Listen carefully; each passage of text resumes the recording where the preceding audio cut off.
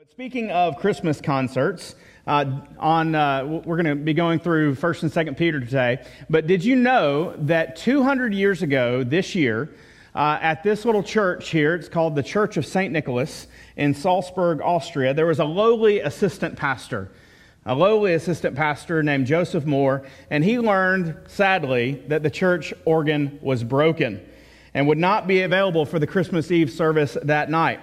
And there's Joseph Moore there on the left, having been awestruck the night before by the Christmas story from Matthew and Luke. Moore sat down and he composed a few verses and took it to the church organist, the guy on the right, Franz Gruber. The two had no idea that in their search for something just to fill in the gap that night, since the organ was broken, that they would be writing one of the most beloved and enduring Christmas carols that has ever been written, and that is the carol Silent Night.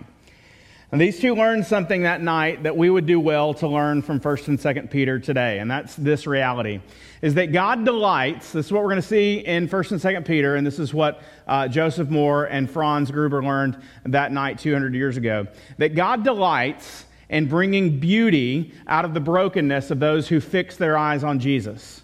Now, every part of that sentence is important, okay? First of all, it might surprise you that God delights in doing anything. But God is a God of immense joy. And that's actually what He's inviting us into when He not just invites us to celebrate Christmas, but invites us into a relationship with Him.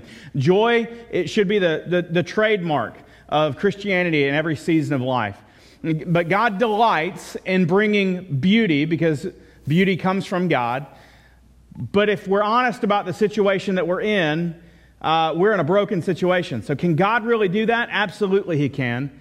And He delights in doing that with those who, you can't do without this last part of the statement, with those who fix their eyes on Jesus. And I pray, First Baptist Abbeville, that you will hear this and heed this today, that God delights in bringing beauty out of the brokenness of those who fix their eyes on Jesus. And so, as we come nearer and nearer to the end of completing our journey through the Bible, these truths that we've seen are meant to fuel our faithfulness in this day and age. God's story, my friends, is still being written each day of your life as you walk in the fullness of the Holy Spirit. And so we're called to fix our eyes on Jesus so that He can bring beauty out of our brokenness as well.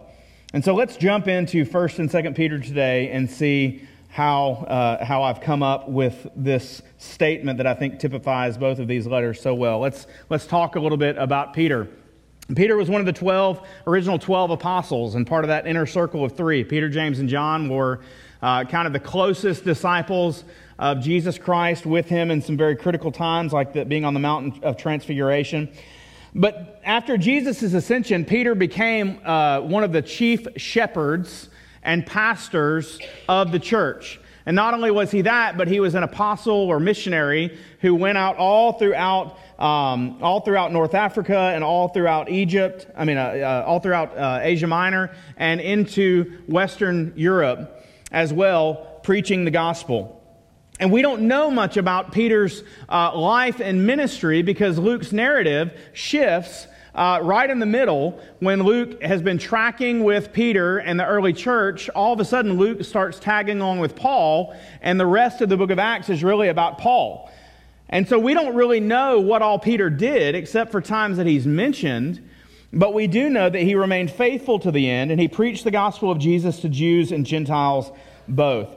And most commentators believe that while he was writing these two letters around the same time, he was in prison in Rome, about 10 years before his death. Nero, which you've heard of, is emperor at that time, and Christian persecution is at an all-time high.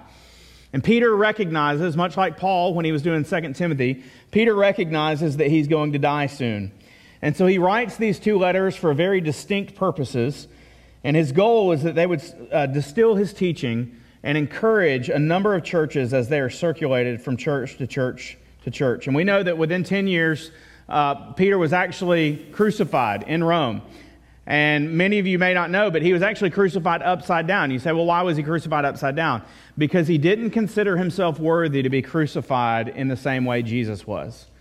And so he said, just flip me upside down and I'll be crucified, but I'm not worthy to die the same kind of death in the same manner as my Savior. And so this shows us Peter's faithfulness till the end. But Peter, about 10 years before this event, he experiences persecution himself, and he sees all of his brothers and sisters being persecuted and suffering as well. And so Peter writes the letter of 1 Peter that we know as 1 Peter. It wasn't his first and only letter, but since it's his first letter in the New Testament, we call it 1 Peter. He writes this letter as an encouragement to those who are suffering for Christ, much like James wrote 2 decades earlier. And then, probably around the same time, he writes another letter that we call 2 Peter, because just like Paul, he saw the false teaching of false teachers come and ravage the church and all of these new believers. And so he was passionate about helping these new Christians understand the truth and help them understand specific false teachings and accusations that were being made against the gospel. And so that's why we have these 2 letters of 1 and 2 Peter. And so before we jump into those, though, I want to tell you a little bit of a story. A true story, because this guy's going to be playing today. His name is Kirk Cousins. He is the current quarterback of the Minnesota Vikings. And Kirk Cousins, I read a story about him that blessed and intrigued me this week. I think you'll find it interesting as well. So Kirk Cousins has an interesting sculpture outside of his house. Here's a picture of it. It's just a little tube with all of these stones in it. And there's a specific number of stones that are in it, actually. It's 720 stones. So Kirk Cousins, he's a believer. And he actually, he says, well, I'm going to live to be 90. Don't ask me how he knows that. Maybe he's just being hopeful, right? But he has 1 stone per month of his life in this jar. And he has a little rock garden out there, right? And he goes, and every month he'll pick up a stone and he'll put it in his pocket. And he'll walk around with that stone for the entire month. And then when he gets done with that month and it's about to turn into another month, he'll take that stone and he'll put it in that jar. And obviously, over the years, it's grown bigger and bigger and fuller and fuller and fuller. You see, Cousins got this idea after hearing a Bible teacher preach on Psalm 90, verse 14, where the psalmist prays, "Teach us to number our days, that we may gain a heart of" what? Anybody? Wisdom. Teach us to number our days so that we can gain a heart of wisdom. So Cousins takes a rock, puts it in his pocket, goes throughout that month, and every time he hits that rock, he says it's a reminder to him that he won't ever get this day back. And that, Lord willing, if he has another day tomorrow, that it's a day filled with opportunities, but those opportunities won't last either. It's a reminder of the certainty that life is fleeting and fading, but it's also a reminder of the certainty that he will die one day. And for many people, that might seem morbid. But for Kirk Cousins, it helps remind him of that which he is truly certain. Now I ask you, what are you certain about today as you sit here at church this morning? What are you absolutely sure about? You see, Peter, as he's writing to us, is absolutely certain about a few things in his life. We know that he was a man that had an immense trial of faith when Jesus was arrested and crucified, don't we? And we remember hearing this story about him being restored there on that beach that day, in those days after Jesus was raised from the dead. And as Peter was restored to ministry, as he was restored to the fold, so to speak, Peter became somebody of incredible conviction, somebody that would go all over the world and preach the gospel. That's just what he did. And what we're going to see today is a truth that we've been familiar with for a long time, is that you don't always live what you profess, but you always live what you believe. You don't always live what you profess, but you always, inevitably, live what you believe. And so Peter says, I believe these things that I'm about to tell you, church, with absolute certainty, and I want you to be certain about them too. And it's my prayer today is that when you leave here, that you would be certain of these things that Peter says in 1 and 2 Peter. So let's jump in and see what we need to be certain about. The entirety of 1 Peter reminds us that we need to be certain that we will suffer. We need to be certain that we will suffer in this world. Jesus himself said, in this world you will have trouble. And so from the outset, from the very beginning of 1 Peter, Peter wants us to get comfortable with this paradox of the Christian life. And he actually praises God for it. Look at verse 3 of chapter 1. Peter says, "Blessed be the God and Father of our Lord Jesus Christ. According to his great mercy, he has caused us to be born again to a living hope through the resurrection of Jesus Christ from the dead, to an inheritance that is imperishable, undefiled, and unfading, kept in heaven for you, who by God's power are being guarded through faith and salvation, ready to be revealed in the last time. In this you rejoice, though now for a little while. If necessary, you have been grieved by various trials, so that the tested genuineness of your faith, more precious than gold that perishes though it is tested by fire, may be found to result in praise and glory and honor at the revelation of Jesus Christ." Now, that's a mouthful of words, but here's the paradox that Peter wants us to understand. It's that this persecution and suffering that you're experiencing in this life, hear me, it's a gift from God. Just let that sink in about how counterintuitive that is to the American way of American thought process. That the suffering and persecution that you would experience in the path of obedience in this life is a gift from God. Peter wants us to be comfortable with that paradox because he wants us to understand that it refines our priorities, this suffering and persecution. It heightens our spiritual senses so that it becomes easier for us to enter into the presence of the Lord to find hope. And here's the problem, though, is that we won't find purpose in our suffering if you're not soaking in the story of God's redemptive plan.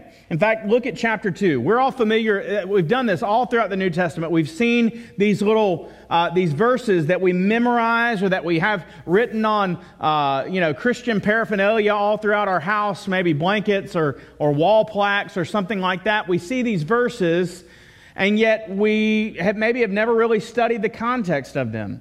But a few weeks ago, 1 Peter chapter 2, verses 9 and 10 was my memory verse. It was our memory verse. And that verse clearly says, "You are a chosen race, a holy nation, a royal priesthood, a people for his own possession, so that you may proclaim the excellencies of him who called you out of darkness and into his marvelous light." But why is that in chapter 2? It's in chapter 2 because what Peter is doing is Peter is using Old Testament language about God's love for his covenant people Israel, and he's saying, listen, you who read this letter, you Christians who read this letter, your suffering is in this moment, but your suffering and your persecution are part of a much bigger story. He uses language from the exiles, from where Israel was delivered from Egypt and they wandered in the wilderness and what God told them in that moment. Why would Peter do this? What hope does this have? This is the same thing that we face every single Sunday as we come and we gather around the Bible. What could a book written all these thousands of years ago, how could that be relevant to my life? Well, Peter shows us a perfect example of it right here. Do you want to know why the Bible is relevant for your life? It's because your life is not primarily about you. And what God is doing in this world is much more important. It's much bigger than you could ever imagine. And so if you're going to find hope, you need to find it by recognizing and submitting and believing the reality that your story is just part of a much bigger story. And that in that story, the good news is that God wins. God, that's what we celebrate at Christmas, right? That God wins, that Christ has conquered.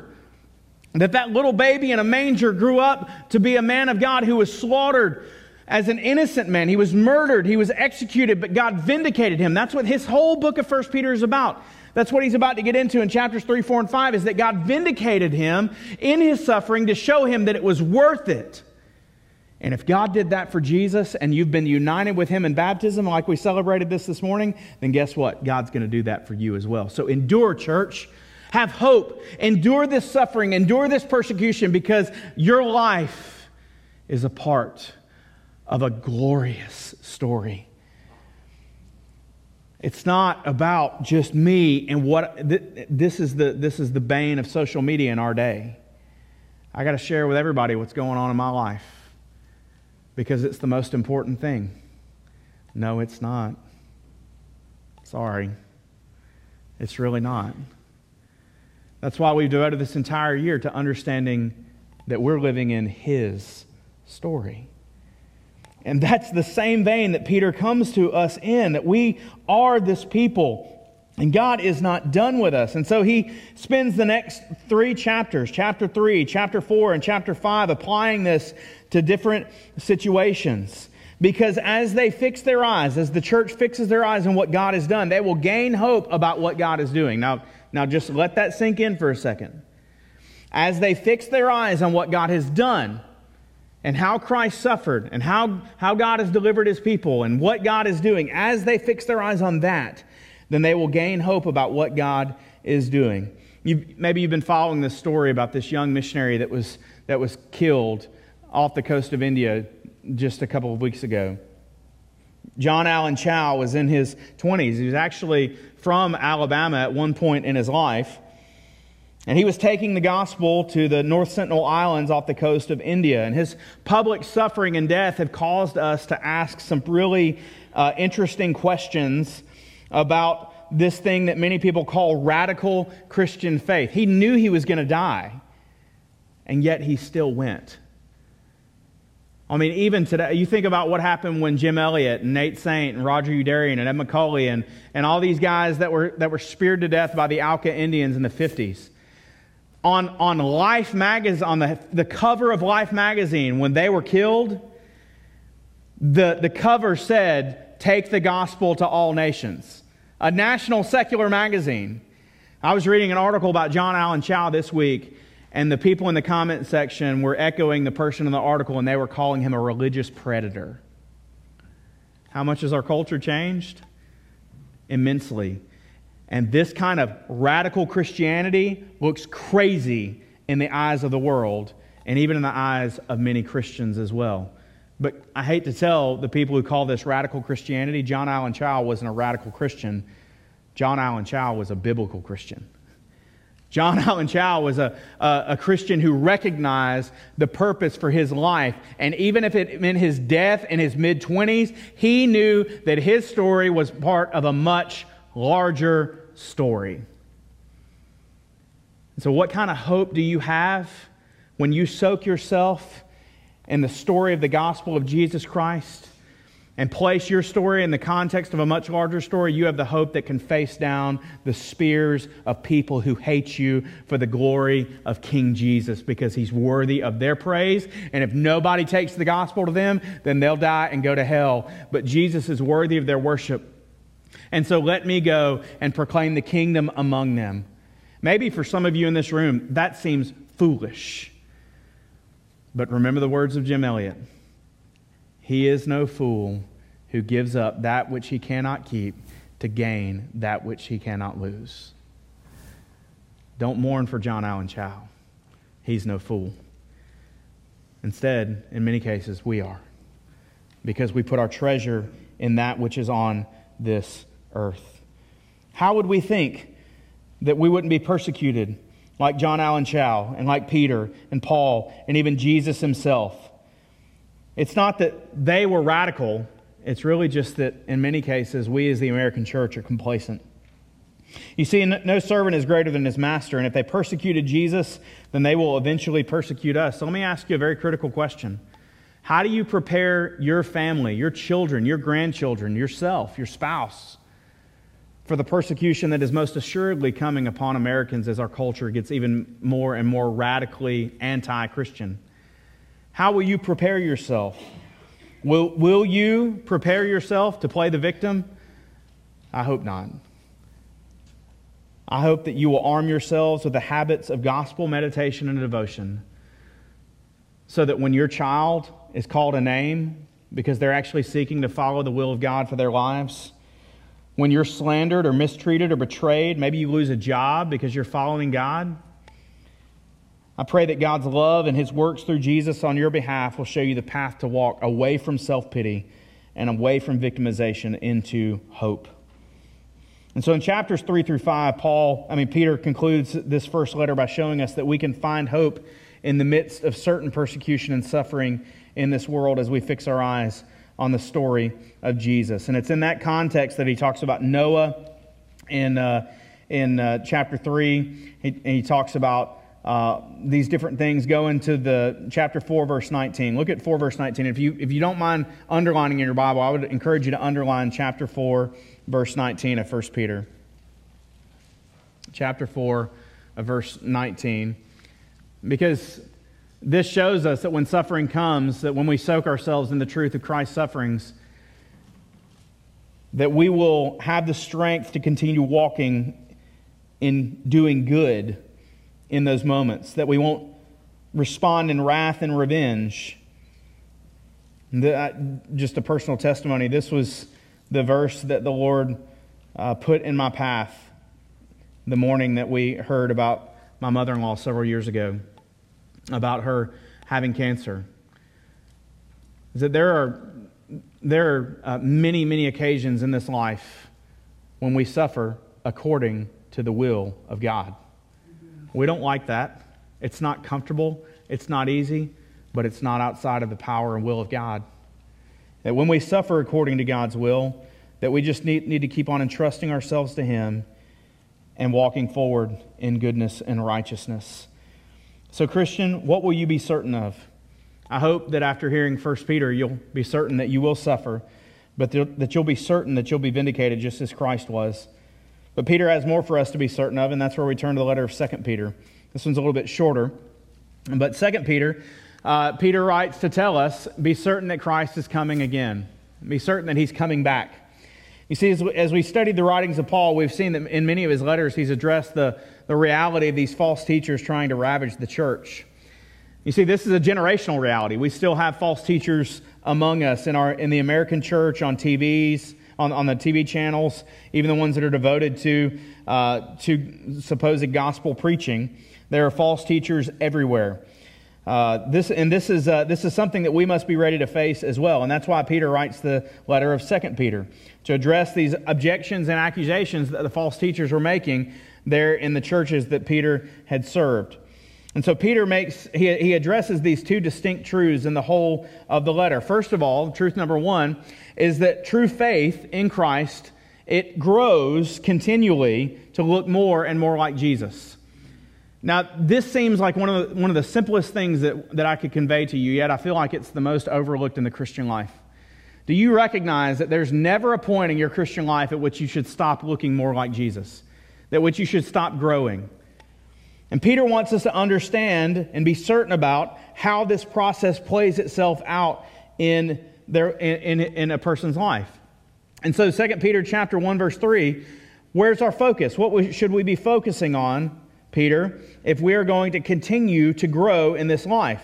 Look at verse 3. He says, His divine power has granted to us all things that pertain to life and godliness through the knowledge of Him who has called us to His own glory and excellence, by which He has granted to us His precious and very great promises, so that through them you may become partakers of the divine nature, having escaped from the corruption that is in the world because of sinful desire. So, once again, my job, Bible teacher, to try to take that really complex sentence that we could preach about 4 or 5 messages on and just kind of encapsulate it into something simple that you can take home with you.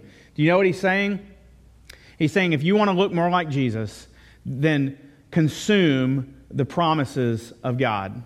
Now, last week, I wasn't here because God ordained that I would have a stomach virus on Saturday night at about 11 p.m.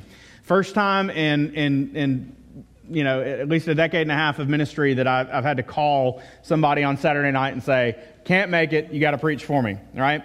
And so this is a very simplistic illustration because I'm a simple guy. So needless to say, I had consumed many calories on Thanksgiving, right? It was a wonderful feast. My wife's family knows how to do it up. I mean, just everything you could have ever imagined that I could ever want. And as I had consumed all of those calories on Thanksgiving, I began to embody that which I had consumed. Not a turkey, but just a butterball. And so, I mean, really, and all of us are in that predicament, right? Well, very interestingly, that stomach virus absolutely robbed me of all the nourishment that I gained over Thanksgiving.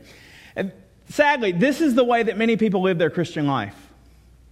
They expect to fill themselves with that which really does their body no good. And then when suffering comes, it robs them of it all because it was never worthwhile in the first place. You see, if you fill your mind and your heart with the very great and precious promises of God, like we talked about in 1 Peter, then Peter says you will become more and more partakers of the divine nature. And so if you want to look more and more like Jesus, what are you filling your mind with? That's what he's saying. What are you meditating upon? What are you celebrating in your life? What are you really, really focusing on and being diligent to know and understand? Peter says that's why God gave us his promises. And true Christianity requires a lifelong response to these mercies that the Bible describes for us. And so Peter says, focus your eyes on the promises of God, and that's going to produce this faith, in verse 5, this virtue, this knowledge, this self-control, this steadfastness, this godliness, this brotherly affection, and this love. Do you want to be that kind of Christian who bears fruit, who grows, who has these virtues in their life so that when the people around you need them, that just like fruit in an orchard, that they can come and just pluck them off and taste and see that God is good in your life? Do you want that kind of life? Then trace it back. Fill your mind with the promises of God. Fill your home with the promises of God. Fill your family conversations with the promises of God. And you will become partakers of the divine nature. You will become and look more and more and more like Jesus as you follow this pattern for spiritual growth, which should never stop in the Christian life. Because, verse 8, if these qualities are yours and are increasing, they will keep you from being ineffective. You will be a powerful saint of God if you will follow God's pattern for discipleship. But if you don't, you will be ineffective. Those are Peter's words. And then the charge in verse 10 is, therefore, brothers, be all the more diligent to confirm your calling and your election. And people just, election, there's that word again. We're very uncomfortable with that word, election. But you know all it's saying is, make sure that your life lines up with what you just heard, because if it doesn't, then you may not be a believer. That's what that phrase means.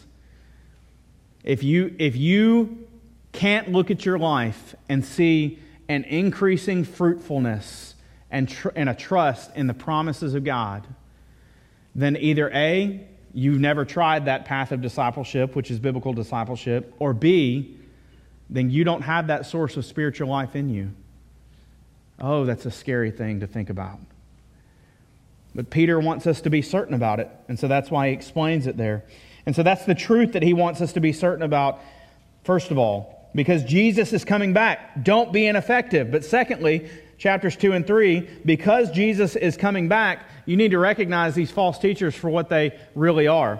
First of all, they say that Peter and the apostles had just made up all of these things, and Peter responds in verse 21 and says, no, I didn't. This is the Spirit of God working through me, working through my words. There's power in the gospel, and therefore, I'm not making it up. Let it stand on its own merits. But secondly, in chapter 2 talks about these false teachers. They were engaging in sexual immorality. They were exploiting people so that they could get more and more and more money and living these lavish lifestyles. And so they were doing that. And Peter reminds them in chapter 2, he reminds them that, don't worry, these false teachers will get what's coming to them. And he uses all of these Old Testament stories about Sodom and Gomorrah and about the sons of God in Genesis 6, the flood in Genesis 6 through 8, just to simply say that these things will happen because God doesn't forget. He doesn't forget unrepentant sin. He doesn't forget the false teachers and their false teaching. And the church needs to know these false teachers by the fruits of their lifestyle. But finally and lastly, in chapter 3, a chapter we're very familiar with, these false prophets were saying, look at all the time that's passed by since Jesus came and he promised his return. Wake up. He's not coming back. And Peter says, the Lord is not slow in keeping his promise, as some would consider slowness. But he is patient with you, because he wants all people to come to repentance and to a knowledge of the truth. That's 2 Peter chapter 3, verse 9, a little Ryan paraphrase for you. Do you recognize that the reason that Jesus has tarried so long from coming back is because he wants more and more people to be in the family of God? Christ is coming again. You can count that. And we will all stand in judgment on that day about how effective we have been at using the resources and walking with him. And on that day, all the works and the hearts of the people will be exposed. And so, Christian, today, Peter will leave us with a question. What are you certain of? Be certain that you will suffer. Be certain that you will suffer, but know where to find hope. Be certain of true Christianity, because false teachers will always try to convince you of otherwise. Be certain that just as Christ came for the first time, that he is coming again. Until then, what are you doing? What are you doing with your life? Are you running around in despair because your proverbial organ is broken and you think that the quote-unquote Christmas Eve service is ruined because of that organ being broken? Let me tell you, if you would meditate on the gospel just like Joseph Moore and Franz Gruber, then God would bring beauty out of your brokenness. Or like Kirk Cousins, maybe you're not recognizing that one day you'll stand before him, and you're not numbering your days so that you would gain a heart of wisdom. But I would tell you today that you will stand before God one day. And unless you repent, you will all likewise perish. If you would find unique ways to keep the truths of God before you and soak in those truths, then you will find yourself transformed. You will find yourself grounded in reality, and you would find yourself anchored in the midst of suffering and confusion and the brokenness that typifies this world. And God will do through you what he wants to do through you, and that's to make you an ambassador of hope in the midst of this lost and broken world. And so I want to ask you today, are you this kind of disciple that Peter is talking about? Are you certain of these things? Many of you have experienced suffering in here, and you could stand here and you could preach your own message about where to find hope. That's why I love our story as First Baptist Church, that God has brought us together so that we can be a people who are set apart for that. But what's your story? What are you certain of? What are you celebrating? How are you living? Are you living in light of judgment? Because judgment will come. And so let us meditate upon these great and precious promises as a daily focus so that we can grow to look more and more like Jesus, so that we can be effective in advancing the kingdom of God. And that is my prayer for us today. And so as we come to this time of invitation, I would invite you that, like Aubrey Murphy did just a few weeks ago, if you need to come and you need to tell your church family that you've made a decision to trust in Jesus, or that you've made a decision to follow Jesus in a way that you need accountability on, then now's the time for you to do that. And I'll be down here in the front to receive you. And I pray that God would find us faithful to say yes to him in this moment. Let's pray together.